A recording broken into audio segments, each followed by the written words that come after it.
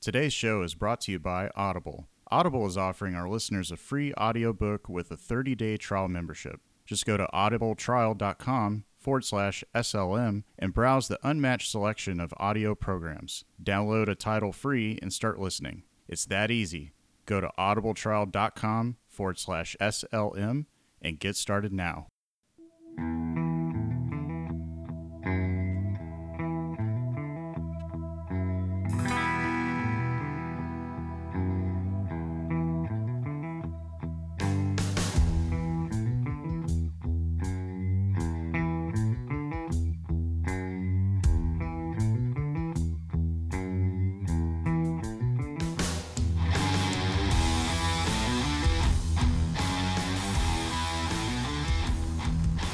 Hey everybody, welcome back to Sensibly Loud Radio. This is Brandon, and I'm joined by Mountain Carl.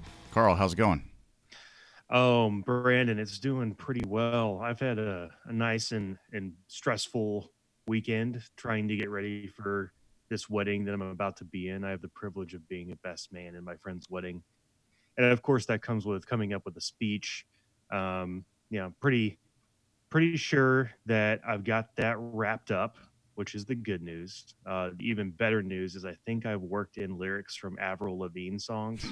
So we're gonna see how this goes. It's not the final draft, so Andrew, if you listen to this later and then you find out that I didn't work in Avril Lavigne, I don't want you to be disappointed. But it should be a lot of fun. So we're getting ready for that. Um, I got mustache envy from one of his friends when we went to his bachelor party, and I looked like a homeless Ra's al Ghul for a little while. I had a giant beard with a bunch of white in it. I shaved that thing off, and so now I've got the mustache. I have the power, and so I'm ready to rock that for the wedding as well. And I think I'm going to carry that over to Halloween. Yeah, I So I think you know should. you've been getting ready for that recently with your party and everything, and then you've got wedding stuff going on because you're about to perform. Yeah, I do too. Yeah, that is a very rockin' mustache you got there. It's almost. I'd say it's about like a millimeter away from being a full blown handlebar mustache. It's there. It's like right on the cusp. But yeah, it's pretty fantastic. So I think you should keep it for Halloween, and might as Thank well you. just keep it throughout November for that whole mustache November or whatever they call it, no shave November. I No don't shave November, Movember, whatever you name it. whatever it is. Yeah, of course I haven't really shaved my beard in a while. I just trim it, but yeah, but I definitely want to touch upon the best man scenario. So, how many times have you been best man at weddings? Uh, this makes two Okay, now. yeah, So yeah, I've and been lucky enough to do that. yeah, and so what's the biggest takeaway from best man for our listeners who have never been in that position before? The biggest takeaway is that your speech needs to be good enough, especially uh, if the maid of honor is the sister of the bride. You need to make sure that you absolutely dunk on that sister in front of everybody because you're just a friend, right? And so you show up and you just like rip off this amazing speech, and then she comes in and she's crying most of the time and she can't believe that her sister is getting married, and then you're just like, nope, mine was way better, and then you just drop the mic and walk off.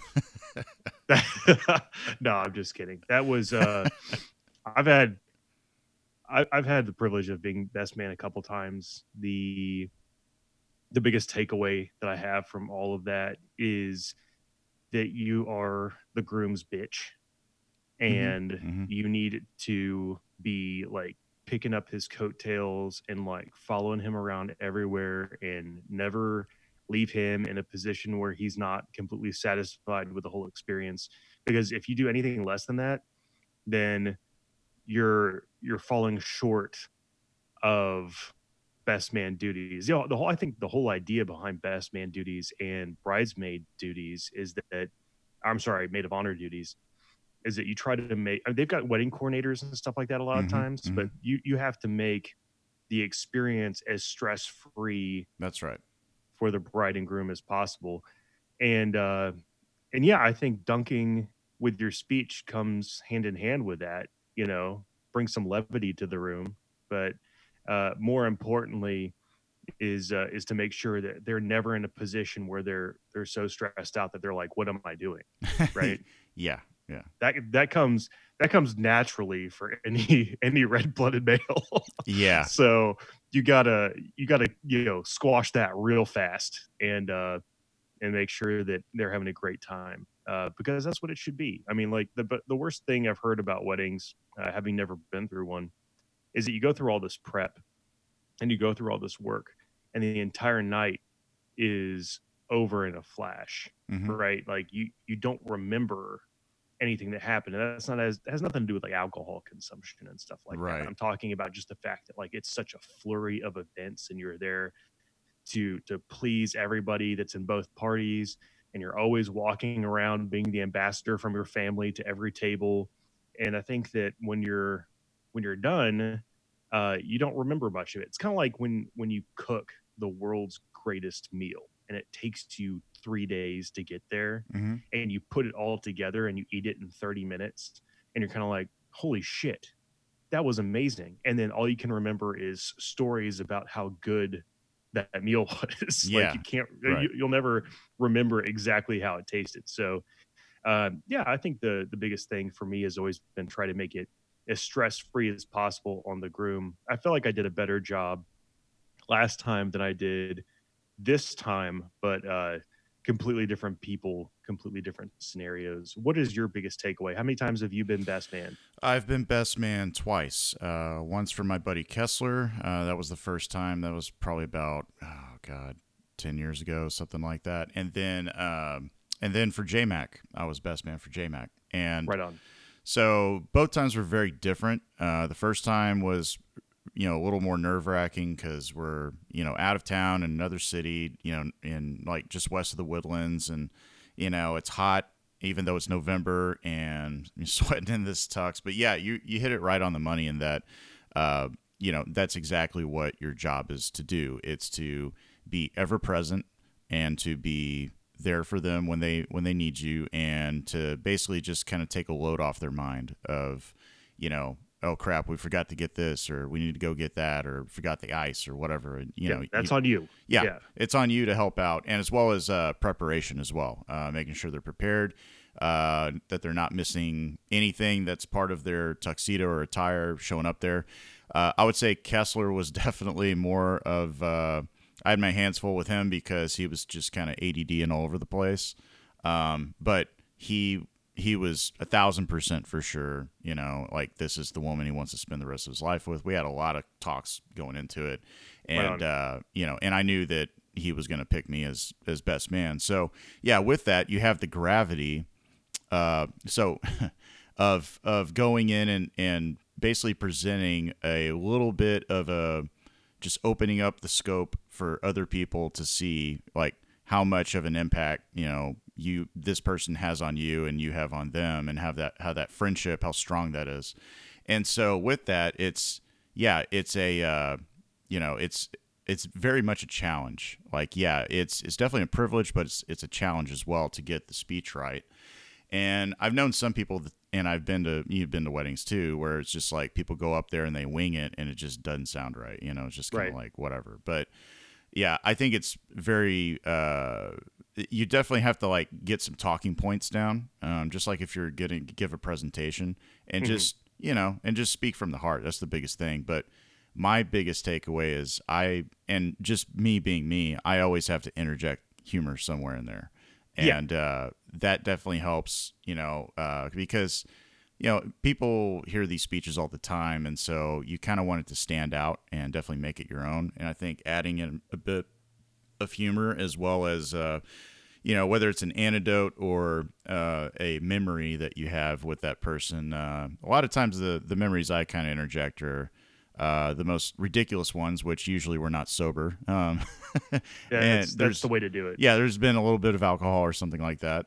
So yeah, it's fun to do. I think JMac was probably the easiest best man duties I've had, and giving the speech that I gave, I kind of gave more of a heartfelt speech, and but it gets nerve wracking when you're giving a speech.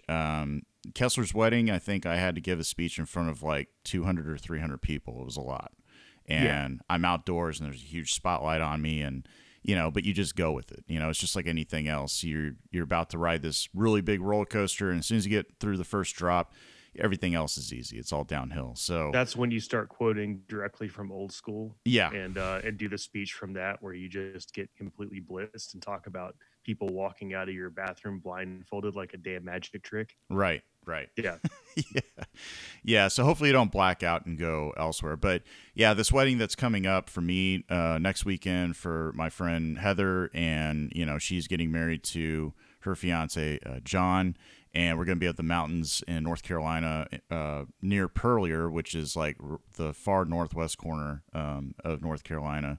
And this is the first time that I'll be a man of honor. So I'm not expecting it to be that much different. It's just going to be kind of strange. And the thing is, too, it's not going to be a very conventional wedding because it's outdoors. So it's not like I'll be standing up there on the girls' side and be the only dude. I think they're just intermixing everybody on both sides. It really doesn't matter. Like, here's the groom's side. And it's just going to be very lax. Let's put it that way. But I mean, sometimes when they do the best woman thing and then the woman dresses up in the tuxedo, I suspect that you've got a really nice ball gown picked out. yeah, I do. But yeah, it's so I've got a little bit of my speech put together, and I'm kind of focusing more on that later on this week because I've been listening to this song over and over and over because not only am I doing the speech, but I'm also performing in the wedding, and I'm performing the song that Heather and John will be dancing to as husband and wife right after the vows. So to get things started off. And then after that, I'm going to consume a lot of alcohol, hopefully, because I'll be like, okay, I'm over that. Yeah, that's usually how that works as well. Yeah, because it's like no pressure, right? Like Right. it's only the first time they're dancing as husband and wife, right? And come on, I'm just the one providing the music for it. So No, it's yeah, no no big deal. pressure. So yeah, it has been a little nerve wracking, I'll say, going up into it. And I've practiced this song hundreds of times and leaving work and going to work. I'm playing it and singing it in my car. And I've definitely got the guitar work down. I actually went over to my parents' house Friday night after work and performed it in front of them, and this time without the aid of listening to the song, and I was a little shaky here and there because I haven't really had too much time to practice because I've been working really odd hours, and in terms of practicing without the aid of listening to the song, but I'll get there. I mean, I've got a week. The wedding is actually a week from today, so yeah, listeners, I will not be on next episode, but stay tuned because there will be an episode. I believe J Mac will be on, and there might be some special guests as well. Yeah. So yeah, we definitely got you covered on that. But yeah, I'm a little nervous going into this because I haven't performed in front of people in a while, and it's different. It's kind of like anything else. When you get used to doing something, it kind of comes natural. So I'm hoping that it just kind of comes back to me.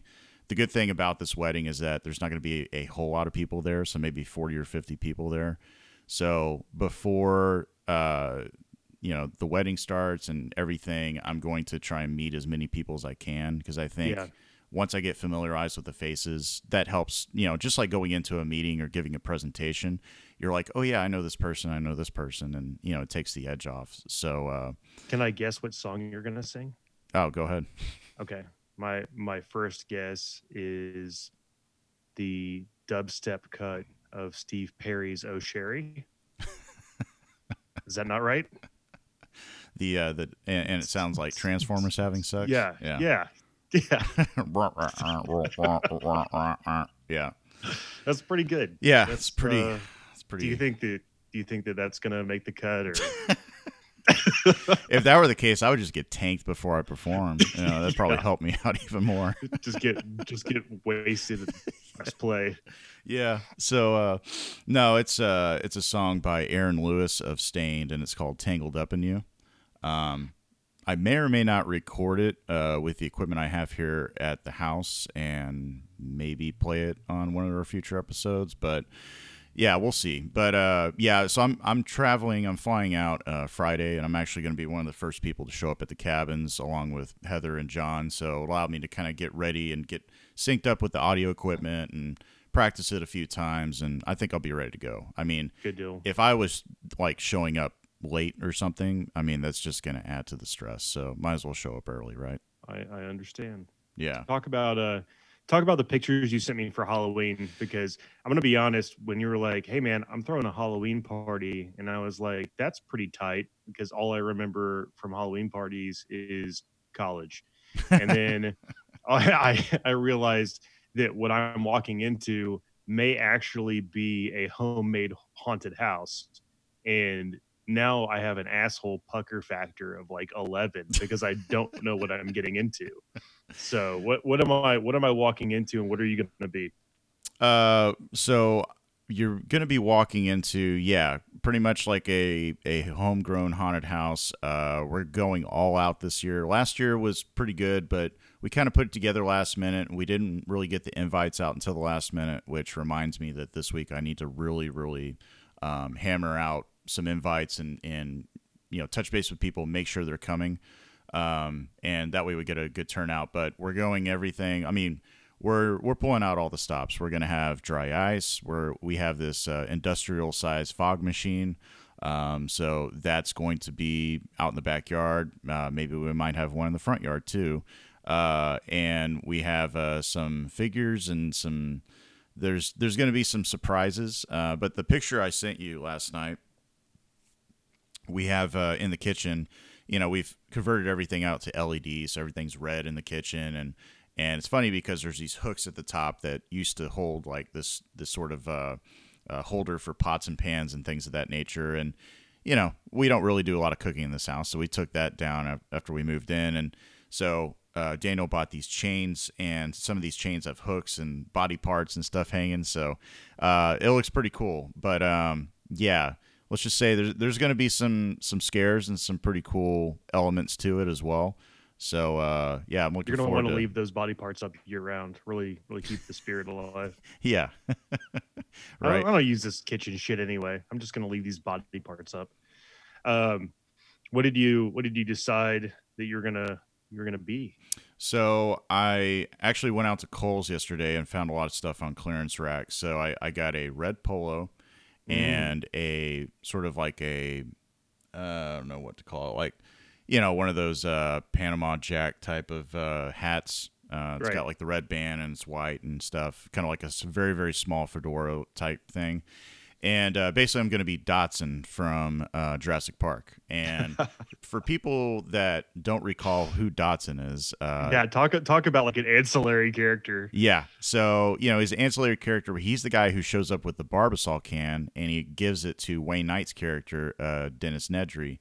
And of course, they show up, they're outside, and, inside the can has a little holder that, unscrews out of the base that he puts all the dino DNA in. And so, Dennis Nedry loves it. But when he first sits down, he's like, look at you. You're trying to look like some CIA spy or whatever. He's like, no one cares. And he's like, Dotson, we got Dotson here. He's like, look, no one cares, you Yep, know?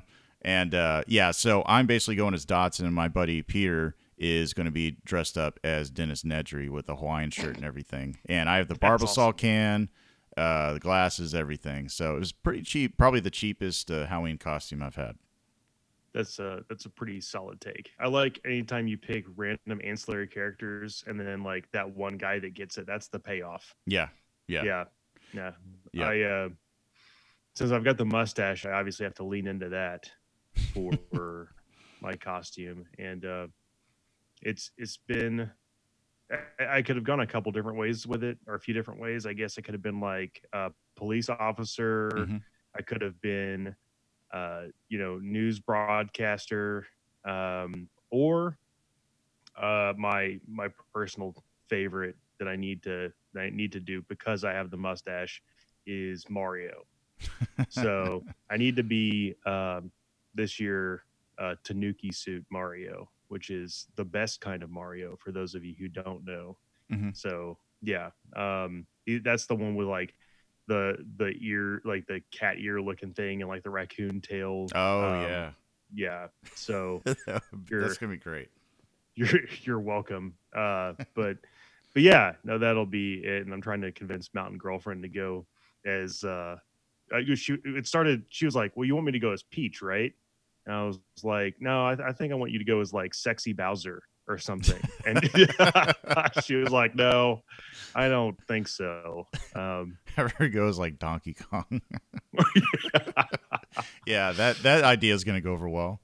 it's not. It Right. hasn't, and I think And she's she could always stuck do on the Peach Yoshi or thing. something. Yeah. Yeah, I told her Sexy Yoshi was always a great pick. Yep. Yeah, but no, she's just not going to do it. I think she's going to stick with the Peach thing. That's fine. So, oh well, it is what it is. But I get to be Tanuki Suit Mario, and that is the most nerdy thing I can be. So, Well, that's awesome. Well, we had some pretty amazing news come down the pike, and just as we predicted, there were going to be a lot of news for the Batman coming down in terms of casting. So, yeah, we've had quite a bit since last week. Jonah Hill backed out of the Batman, but no fear because no, Dano. Paul Dano. Yeah, I That's screwed right. that up. Yeah, Paul Dano is now signed and is confirmed to play the Riddler, as well as Zoe Kravitz has been cast officially as Catwoman, and we now have a composer, and that composer is Michael Giacchino, and he basically was the composer for a lot of Matt Reeves films, including the final Planet of the Apes film that he did, which I thought was excellent. So I want to hear what your take is, and then I'll give mine on this, Carl. So the Michael Giacchino did so many movies that everybody's heard of. Obviously, some of the bigger ones like the Jurassic World movies, the Planet of the Apes movies. I believe he did one or more of the Star Trek movies with Chris Pine. Mm-hmm. Um, so yeah. Anyway, I mean, he's got a crazy good record of solid, solid like large scale orchestral stuff. I mean, like he can do anything. That's a solid pick, I think, for this one. The the Jonah Hill thing, I don't care. I mean, like I was thought that'd be a good pick for a couple different things. We talked about it, how he could make a good choice for one thing or the other, but I never thought that he was the correct pick for any particular role. I thought that he would be I think that he would do a good job, Mm-hmm. right? But he wasn't. He just never made it to my number one spot. I don't think. Paul Dano, I thought was freaking awesome ever since There Will Be Blood, Yeah. and uh, talk about a talk about an awesome movie. Um, that's one of those movies that if you go on watching it thinking that you're going to get a lot of dialogue, you're not. Okay, like don't turn on There Will Be Blood thinking that it's going to be like a romantic comedy or something. That is about as moody of a movie as you can get, but it's filled with excellent acting. Paul Dano's no exception. So I would say that's a great pick for Riddler. It came out of left field. It wasn't on anybody's radar really, as far as the big movie news websites and things like that. But when that showed up, that was a pretty cool pick. And then they've been doing a really good job of keeping casting quiet for this movie apparently, because the two hits that we've got, Paul Dano and Zoe Kravitz, they never even made Mm-hmm. the lists. So I guess that they're learning from their experience with Robert Pattinson. But the Zoe Kravitz thing, okay. I mean, is she a good actress? Yeah. Does she rock my world when it comes to acting? Uh, I've never had that experience watching her in those roles. She's always been good, and she's never let me down. But some of the other options that we've talked about, and even some that we haven't, things that have come up before. I mean, I think she's a better pick than like Rihanna? Yeah, I think she's a better pick than Rihanna. But some of the other choices that were out there before, I thought had a little bit better acting chops than Zoe Kravitz. But I'm willing to be surprised, right? I mean, you're in a movie with like insanely good actors with Robert Pattinson and Paul Dano now. So it's going to be pretty obvious if you're the weak link, right? I think that these are all good choices. Zoe Kravitz is the only one that I wouldn't put in probably the great column. So we'll see. We've got what, four more bad guys to fill out on the roster. I mean, this isn't At exactly least. over. Yeah. Yeah. So it's so far so good. The fact that they're getting these big names, especially a lot of indie film staples like Robert Pattinson and Paul Dano, to show up in this thing means that it's probably pretty thoughtfully written. Yeah. I don't think that they would sign up for this thing in a vacuum. Hmm. Um, so that's my kind of intangibles take on it, and I think that it's in the right hands. I'm thinking this is going to go a pretty good direction. With, I mean, it's not, they're not selling this on the merits of like, hey, look, it's Batman, kind of like a Schumacher, Yeah.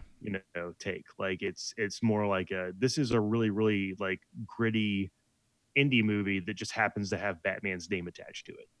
Right. And I mean, that's the only way you can have these kind of names showing up. Hmm. So, are you, where are you at on all this? Yeah, so just beat for beat, I can sense, and I mean, I think we all can sense that Matt Reeves has this under control. Writing and directing this definitely it has a sense of nostalgia factor to me in terms of what Christopher Nolan did, and everything was kept hush hush. And you might hear rumors like back then it was like, oh, Eddie Murphy is the Riddler, and all this other crap that was going on. And and I think they even had like Philip Seymour Hoffman as the Joker, or not the Joker, as the Penguin. So Right. there's all these rumors that always go on, and then it's like, oh, I didn't see that name coming, and so yeah. But going into this, Jonah Hill, yeah, to me it just felt more convenient than anything, just because based on his looks, yeah, he could, and based on what he's done recently, yeah, he could do a crazy take on Riddler. But I never thought he really looked anything like Riddler.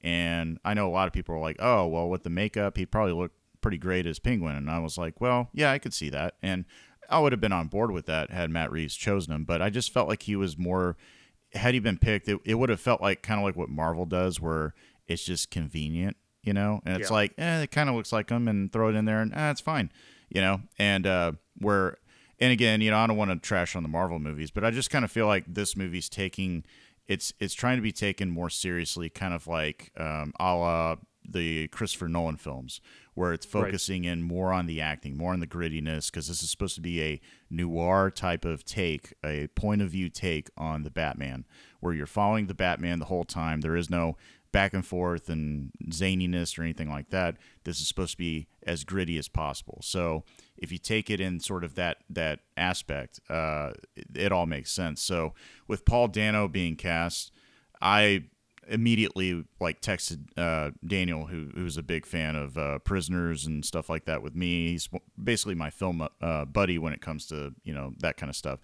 And Prisoners was the movie. I've seen Paul Dano, of course, in like, he was in The Girl Next Door. He was the Right. the the nerdy friend, Yep. which is a great film. He's been in a lot of movies, but Prisoner to me is probably his best because, and I won't get too much into it because we're kind of pressed for time. But it's probably his most harrowing role, where it's just he's got to put a lot of emotion there, and it was like some of the best damn acting I've seen. And he looks like the Riddler, so with him Right. being a cunning, conniving Riddler, maybe murderous, I could definitely see that here. So I immediately was just like, yes, this is perfect casting right here. Yep. That It's was it. not convenient. Like, this guy can act his ass off. And then Zoe Kravitz, being cast as Catwoman, that kind of came out of left field. I really thought that they were going to go with some of the other stuff that was being rumored, but that's what I get for following the rumors. Right. Because I know they were talking to, I think her name was Vanessa Kirby, Yeah. and they were talking to a few other actresses, and maybe that's true. But I'm really interested to see who all auditioned for this role, because I'm sure there's probably a few in there that I could probably see a little bit more. The thing about Zoe Kravitz is, yeah, Do I love and respect her dad? Absolutely. Like one of the best artists and musicians of our time. But I don't really know Zoe Kravitz that well. I've seen her in a few things, but she's 30 years old. She's young, and it's kind of like Robert Pattinson. If you haven't seen any of his movies, and he's done a lot of like indie films, then and all you know him as is Twilight, then you obviously don't get him. And it's kind of the same factor with Zoe Kravitz, I think. I feel like that, yeah, she could probably really act. The only thing that I'm kind of concerned about is listed on IMDb. I think she's like 5'1", 5'2", and Yep. I think Robert Pattinson's like 6'2", so she's going to be like a midget compared to. And then because that's the thing in the comics, Catwoman is supposed to be of Cuban and Italian descent, and she is supposed to be 5'7". So I don't know. Maybe they're going to give her some pretty crazy stilettos, or I don't Yeah. know what they're going to do to make up for the height difference, or maybe I'm just thinking too much about it. But I, just seeing some renditions, artist renditions of her in the suit, like the suit that I really want the Catwoman to be in from, like a Hush or Long Halloween or something like that. Hmm.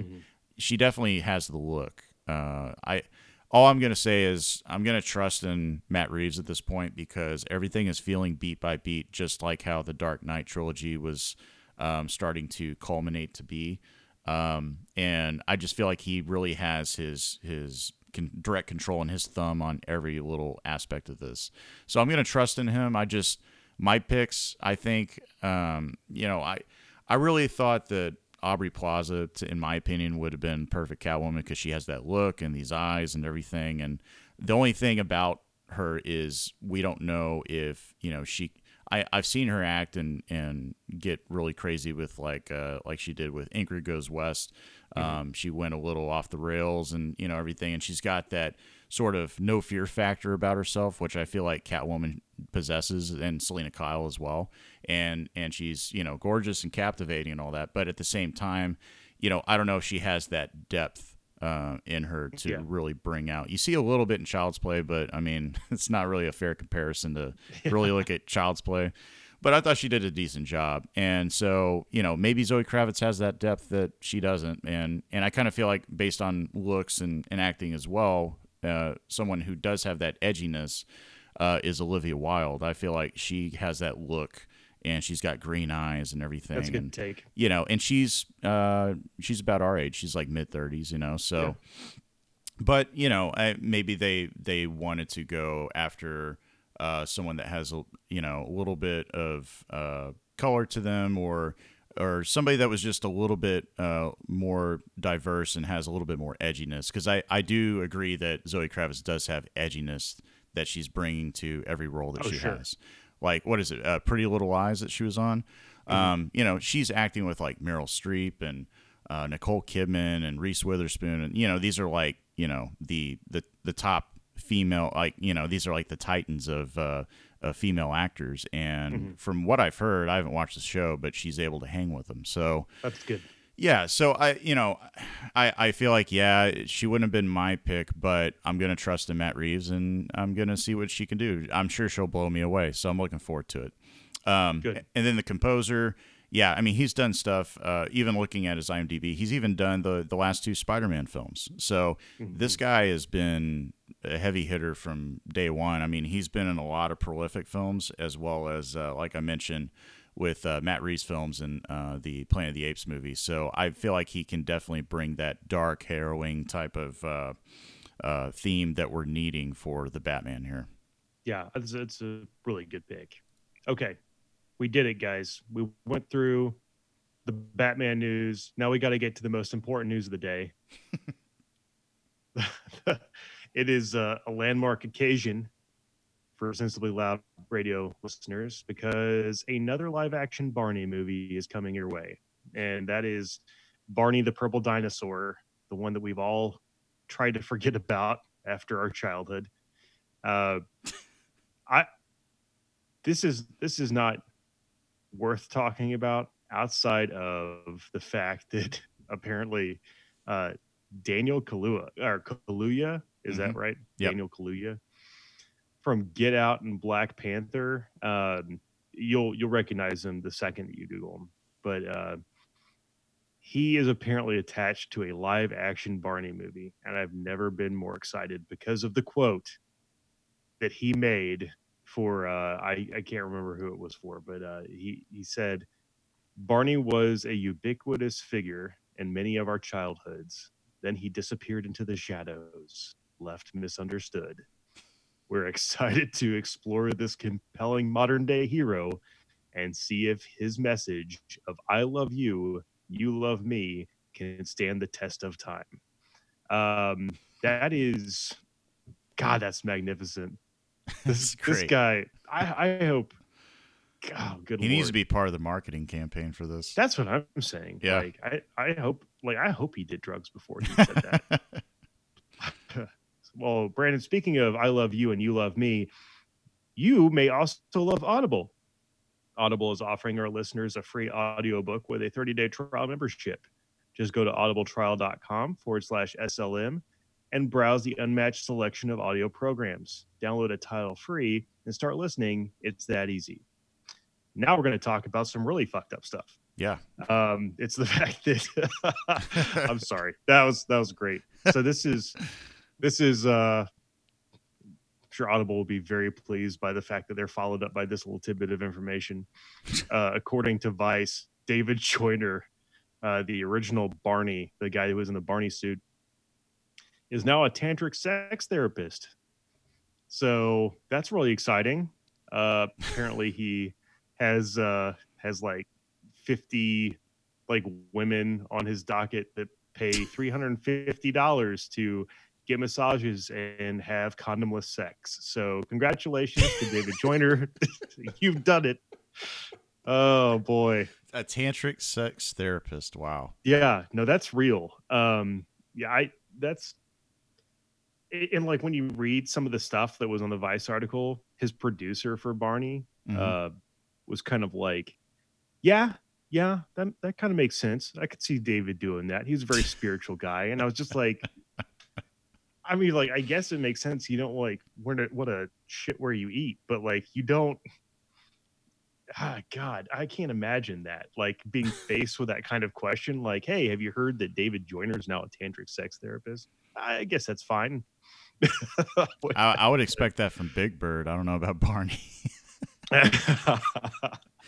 Oh That's God. actually that's a solid point. Yeah. Yeah, Bar Barney. Good lord, way to just dump all over my So childhood. interesting fact about Barney. Did you know that that show was recorded? All the production, everything was done in Las Colinas. Yeah, I did know that, and so Yeah. now I'm wondering where David Joyner is practicing. So,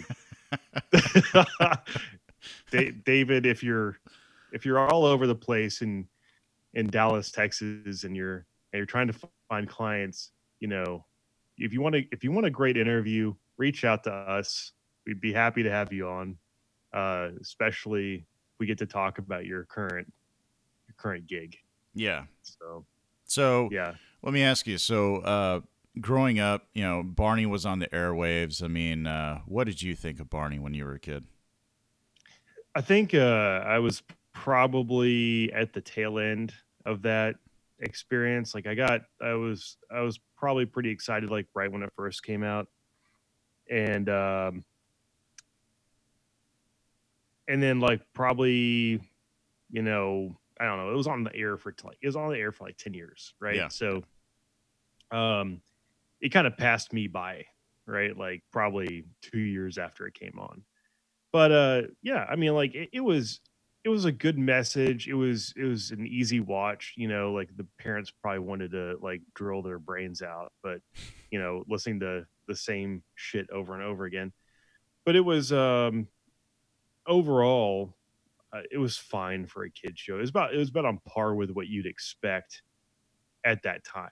Was it like early 90s kind of thing. I mean, we'd eclipsed like the Captain Kangaroo thing and everything like that. So I Yeah. think that Lamb was chop. about Lamb Chop. Yep. That was about right for that time period. Just like mindless love everybody Hmm. kind of stuff coming out of a purple dinosaur's mouth, and that's fine.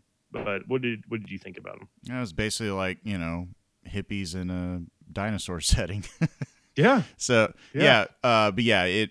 My little sister watched it, and she was a big fan of. I think the dinosaur was called Bebop, the green one. Yep. Anyways, I don't know how I still remember that stuff, but yeah, it was an interesting show. Yeah, it was kind of like trying to be the modern day, Mister Rogers type thing, but a big purple dinosaur.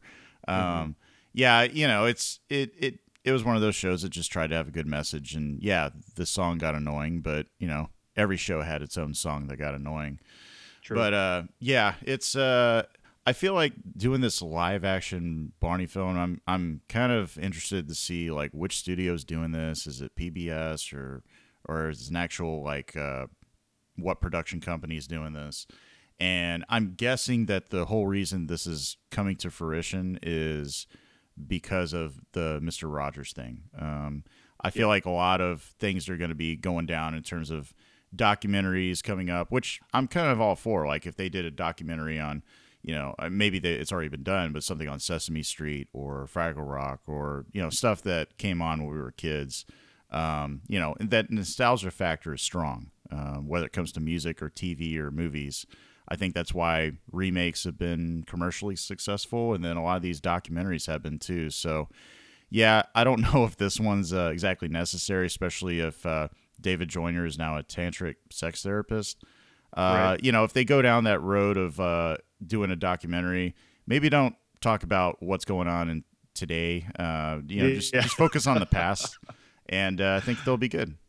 We could get like a special shout out to David Joyner at the end of this live action Barney movie. That would be pretty good. Yeah, Um, I mean, it could also be, and I don't know any background on this, but like there's a thought process that maybe this is 20 years later, Barney is getting big overseas kind of thing, and so like maybe they're capitalizing on that market, and we're just kind of along for the ride. yeah. So I mean, there's always that possibility. But yes, Daniel Kaluuya, thank you for plucking Barney from obscurity since he disappeared into the shadows and was left misunderstood, and giving us the hero that we deserve. Another great thing that is full of nostalgia for me that I want to talk about today is the fact that we just got a green light for Walker Texas Ranger, the Yeah. remake. I actually think I wrote Walker Texas remake in the run sheet, so that's even better. Um, yeah, so I loved this show when I was growing up, and I think that it was because I didn't know what actual good TV was. Yep. Um, I was young enough to where it was these are dark post Barney days for Mountain Carl, but I actually saw one of the episodes being filmed. Oh, really? It was like a uh, car dealership, and then it had Walker and his partner in their like jacked up Dodge Ram with like the KC lights on it, Oh, yeah. and they're like tearing ass through a car dealership parking lot, and then they get out and then they yell something, and so I was standing there watching that being shot like 40 times, as they'll do. But I realized later on why I loved the absurdity of Walker Texas Ranger, and uh, and I think that it had a lot to do in this. I don't know how involved they were, but did you remember like Canon Pictures, like from the 80s and everything? They did like Masters of the Universe and like Delta Force, and Oh, they yeah. they were about as ubiquitous as like porn directors were. I mean, like they put out like 200 movies a year. Yep. Um, they are, if you're not familiar with Canon Pictures, and they may only be tangentially associated with Walker Texas Ranger, but there's a movie on Netflix. I don't know if it's still on Netflix. It's a documentary Mm-hmm. that was called Electric Boogaloo, and it was the documentary of Canon Pictures and how like the Globus uh, cousins, I guess, that were uh, direct or producing these movies that were just absolute schlock, and but they were, I just loved them. I mean, like they were awesome, and yeah, I don't know. I will have to, now, I'm wondering. I've heard schlock said a bunch, but if that is a like a objective like bad term, we need to cut that out. um, so and the thing that I was putting together here is that when I was watching my Canon films when I was growing up, they were crap, but I loved them. Like I ate them up, like Hmm. American Ninja and stuff like that.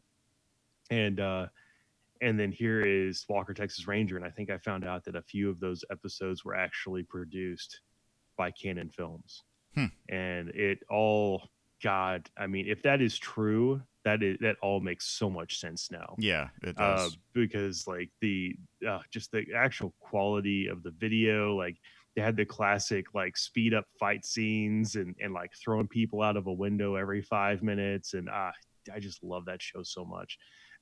Another great bit uh, is it Conan? Yeah, had a Walker Texas Ranger lever that he would throw on his late night show Oh for yeah, like 3 weeks. forgot about that. That's a great bit. Yeah, That's gonna be a compilation on YouTube or something.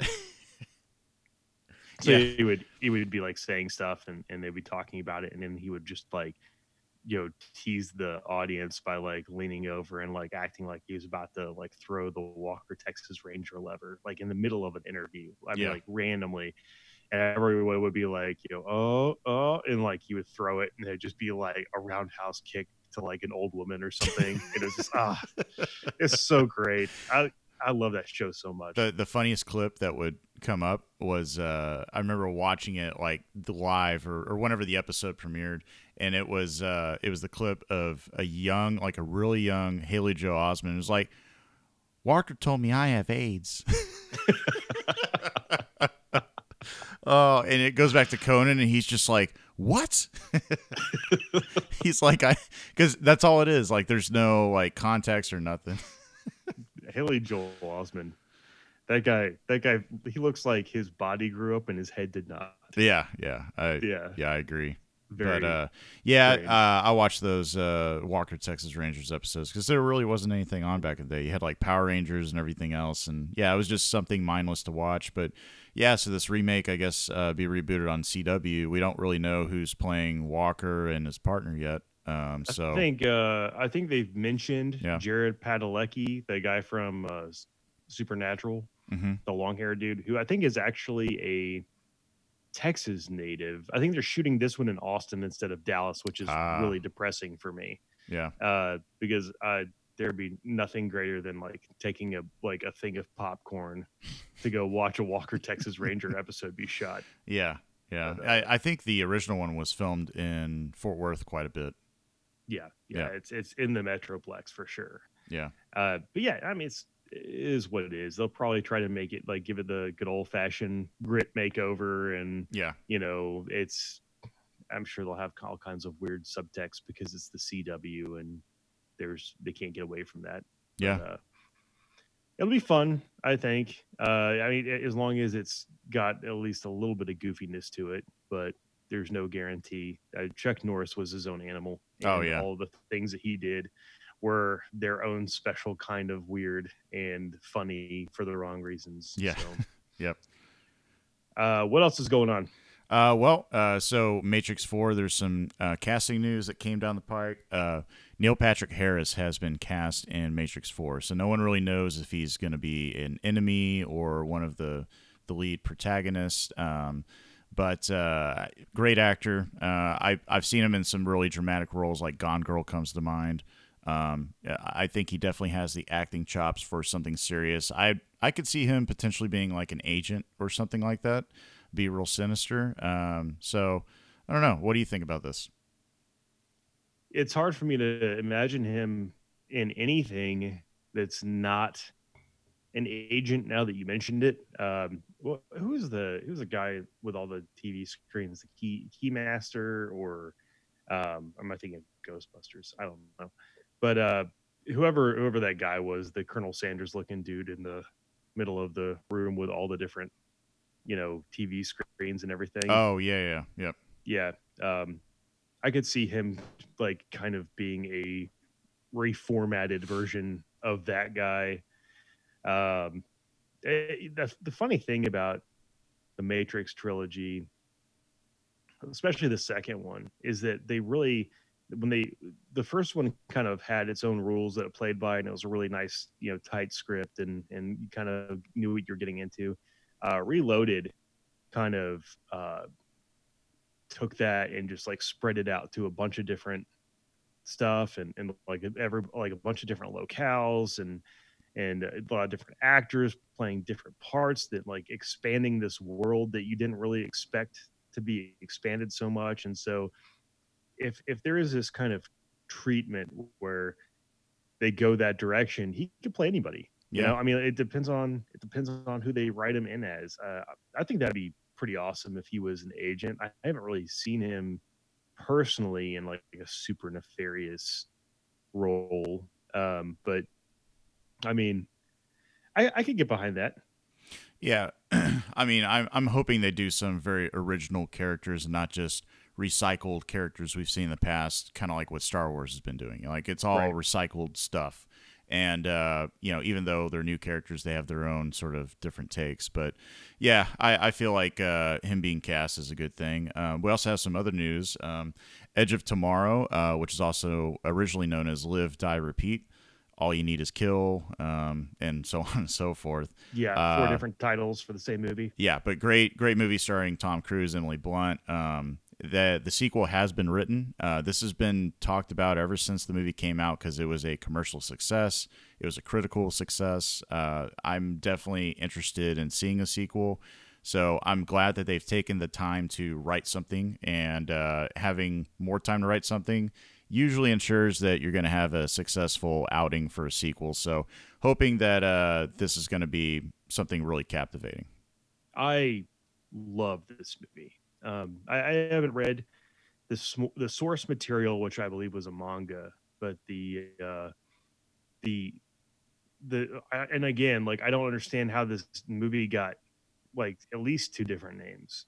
Hmm. And I got the Blu-ray and it had both names on the Blu-ray, and I was just like, what the hell is going on here? Right, right. So I don't know if it suffered from confused marketing and distribution, or it was known differently here than it was overseas. And, like they just kind of like threw everything as a mashup together on the same disc and threw it out the door.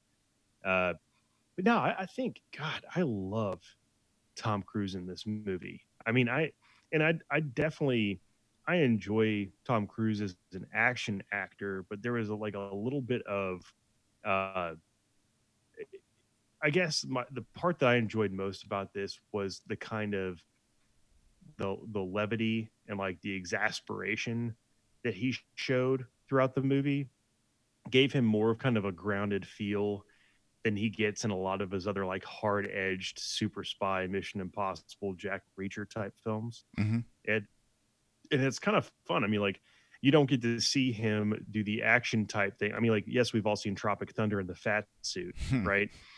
But I've never really seen him bring that kind of levity to an action movie.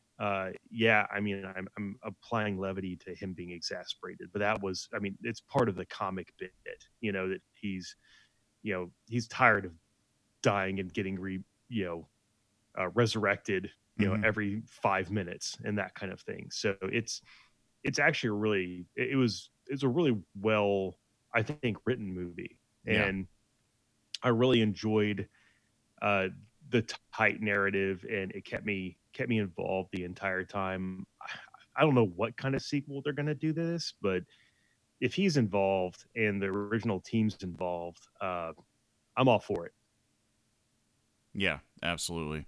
Yeah, I'm looking forward to it. I just hope that we got Emily Blunt, we got everybody back, and just see like them continuing on and realizing, oh, there's still some things that haven't been taken care of yet that we still need to do, or maybe those alien things come back. Like Right? I'm sure that wasn't their entirety of their race. So, Yeah. but yeah, we have some other news as well. the director from Drive as well as Neon Demon, Nicholas Winding Refn, is making he basically has his hand in making a Maniac Cop TV series. So Maniac Cop was a pretty somewhat well known, but more of a cult following, if anything, movie that came out in the 80s. There were a series of sequels. Pretty insane premise to it. Have you seen Maniac Cop? Yeah, I've seen the clips of it and everything. Like, I get why it's a cult movie. It's got Robert Zadar as the lead in it, who plays the eponymous maniac cop. And man, I don't know if I love Robert Zadar as a person or as an actor or anything, but that chin though, holy lord, like that guy, he is rocking some serious facial structure. He I think that he is only cast in Maniac Cop. Like, I mean, I know he's got other movies that he was in. I've seen his IMDb page, but in every movie that he is in, I like to watch it as if he's Maniac Cop. That's a fun game to play. That's a good play. It's a good game to play. But tell people what Maniac Cop is a synopsis, because it's hard to wrap your head around. Like, the title says it, most of it, but it's kind of like, what are you really getting into? And they show it off in like the first 10 minutes of the movie, right? Hmm. Yeah, it's really weird. It's it's kind of like how criminals at first they're just like there's this sort of rumor going around, kind of like in Batman, there's this bat, there's no giant bat, and then it shows up, kind of like in the '89 one, and so it's kind of like a zombie cop in a way, but he goes through and he kills, a lot of times he'll end up killing bad guys and stuff, but he's just like unstoppable. You can fire a bullet at him, whatever, and his face is just completely maimed, but he's he's wearing a complete police officer uniform even with the hat, and it's Yep. just but it really harkens back to sort of the 80s action flicks and kind of the stuff you were referencing earlier with Cannon. So yeah, but it's always got this sort of dark, nostalgic, violent factor to it. So I think with Nicholas Winding Refn having his hand in this, I don't know if he's directing it, but I think he's probably producing it, and he'll probably bring in a director that kind of is similar to his artistic, directorial style. So I think that fits perfectly with this. Yeah, no, if you're gonna if you're gonna bring back Maniac Cop, which uh without Zadar, I don't know who you're gonna pick that has, like, I mean, he was so unique looking that I don't really know who you get for this role, unless you're going for, I mean, it is Nicholas Winning Refn, so it's kind of like it could go for a more understated Hmm. kind of thing. I understand that, but it's never the people themselves in his movies that necessarily stick out to me. It's always the environment that they're in. I Yeah. mean, like, yeah, the wardrobe is important as well for these movies that he does, but like the crazy ass neon soaked, like just blood stained, just whack job of a scene that he paints for all of his movies. Uh, it it really will lend itself well to any kind of Maniac Cop project. Yeah, I think it'll make it very visceral. So yeah, I think this is a perfect pairing. And then speaking of stuff that's bloody and bloodstained, we also have some other new news. So new Evil Dead movie is coming down the pike. And the director has been handpicked by Sam Raimi, who did the Evil Dead remake film that came out. Uh, Bruce Campbell is not going to be in it because he has basically officially said he's retired as playing Ash in any other Evil Dead movies that might come up.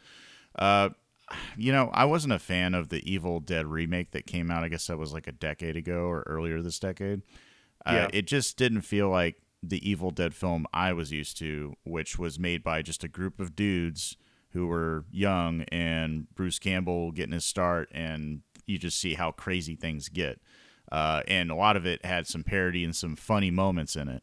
Whereas this one was trying to be taken more seriously, and I don't know, I just didn't feel like it was cast well or done well. But Yeah, it's full on horror kind of thing. Yeah. yeah, so I don't know if they're going to go back the direction of kind of what the Evil Dead movies were, and with this new one, I don't even know if we need one. But what's your take on this? What was your favorite? I mean, have you seen Ash versus the Evil Dead? Oh yeah. Yeah, love that show. What was your favorite of the TV and movie series? Which one was your favorite? I think I know the answer because I think it's the answer that everybody's going to give. But what's your take? Army of Darkness. Yeah, okay, that's Yep. what I thought. It's hard to escape that movie's orbit when Yeah. you're talking about any kind of Evil Dead stuff. It's the most over the top. It's the one that kind of sets the tempo Yeah. for Ash versus Evil Dead. So if you haven't done yourself a favor, you can probably, I mean, at this point, if you're gonna have to sit through one gory one, that's not as funny before you see Army of Darkness. But if you're going to go ahead and watch any of the Evil Deads, sit through Evil Dead 2 Mm-hmm. and then watch Army of Darkness. And that's the payoff, right? Like Yeah. that's the palate cleanser. And I think that if you don't have to commit to Ash versus the Evil Dead, just know that that story from Army of Darkness has gone on to be its own thing. Like Ash wasn't famous initially for Evil Dead 2, Yeah. right? It was a cool horror movie, and it was done in a way that pretty much only Sam Raimi could shoot it, Mm-hmm. which is always great to have a Hallmark directorial style. But the thing that I always got was that Army of Darkness was the one that everybody remembered because it's what made Ash Williams famous, right? It's what gave him the chainsaw hand and the boomstick and all that kind of stuff. So I'm not going to spoil that one for you, even though it's a gazillion years old, because it's something you should go see. Yeah. It's actually, I mean, to say that it holds up well doesn't matter. No, it's very much a cult following type thing. Yeah, So yeah. yeah, it doesn't. I mean, like you're gonna if you're into cult, horror movies and stuff that has like an absolute level of absurdity to it. Yeah, watch Evil Dead 2, watch Army of Darkness, and rejoice in the absurdity that is Sam Raimi's brain. Yeah. Absolutely. So Speaking of absurdity, yeah, go ahead. okay, the something that kind of popped up on our radar recently was Mm-hmm. that Jared Leto tried to stop the Joker movie from being made. Now, I think that this is a lot of there's a lot of back and forth. Like he denies this, obviously, and just like he denies the fact that he has I don't know that he like sent presents of like dead rats and shit to like his group in Suicide Squad, like the Mm-hmm. casting, and that he'd go out and pretend that he's the Joker in public. Um, you're going full on method acting. Anyway, he denies most of that kind of stuff, and that's fine. I don't know if it's true or not, but it sounds. I would definitely venture on the side of yes, it happened, just because of seeing the way he acts and the people that he's been with, but in movies. But the fact that he actually tried to completely like put a stop to a independent film for the Joker because he wasn't in it Mm-hmm. seems really super petty to Yeah, me. I mean it's pretty childish, and I'm fairly sure all those antics that he did for the set, like sending Margot Robbie a rat and sending someone else snakes, and yeah, I'm 99% sure it happened because I remember they were doing cast interviews and stuff when Suicide Squad had come out, and people basically said that yeah, like that happened. It'd So take a lot of people lying for that not to have happened. right, yeah, Yeah. but the thing is, I think going into that movie, Jared Leto was just kind of like, okay, I gotta live up to Heath Ledger, and I gotta do all this stuff, and then on top of that, you have Jared Leto's ego, Right. and with his ego, yeah, he thinks he is the actor's actor. The thing that doesn't help, and it was a good movie, but Dallas Buyers Club, he got an Oscar for that, Hmm. for his performance, and rightfully so. But ever since then, he's got Oscar fever. He's got the Oscar head, in his brain, and a lot of things are not good enough. Whether it's the craft services, whether it's this or that, and everybody should be rolling out the red carpet for him wherever he goes. And it's kind of like you got to get off your high horse there, buddy. Like you got to Yeah. be, you look at like Joaquin Phoenix, for example. Yeah, sometimes he might be a little difficult on set, but you see sort of the behind the scenes, and him and Todd Phillips are laughing, and I don't think he really takes himself that seriously. He's a pretty, like he, I think having that accolade of winning an Oscar like he did, I believe with Gladiator, Right. but he's a very humble type of guy. You have to be humble to be an actor's actor, whether And Daniel Day also, Lewis or whoever. it also makes me wonder if Joaquin Phoenix, while he's very method and everything, can compartmentalize. Right. I mean, like, yeah, he's going to be a very method guy, and like you saw him do kind of that.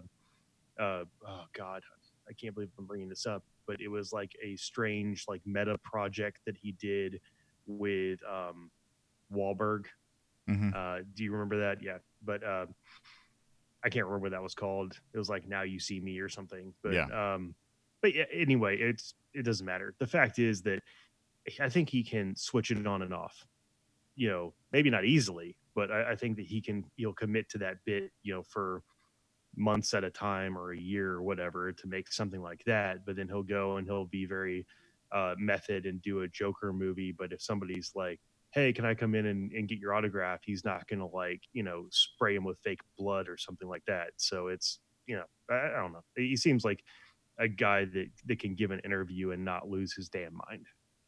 Yeah, but going so a little bit further into this story, I was reading up about because this all came through an article that was written by Hollywood Reporter, and it basically talked about how he was using his agents at the CAA, which is agents that were representing him and everything. So he's going through his agents. He was going through his manager that he has for his acting, I think, as well as with 30 Seconds to Mars, and trying to pull any weight he can to pull these strings. Whenever he first started hearing that this movie was being developed by Todd Phillips, and was like, "You need to stop this," and tried anything and everything possible. Well, since then, his manager has since quit after 9 years of being his manager, and he's gone through agent after agent because he's trying to find the right ones that I guess are loyal to him and think along the same lines he does, and maybe there's some credence there. I'm not gonna basically just say that he's wrong for doing that, because I'm sure it happens, and I believe CAA dropped him. Mm, So he's.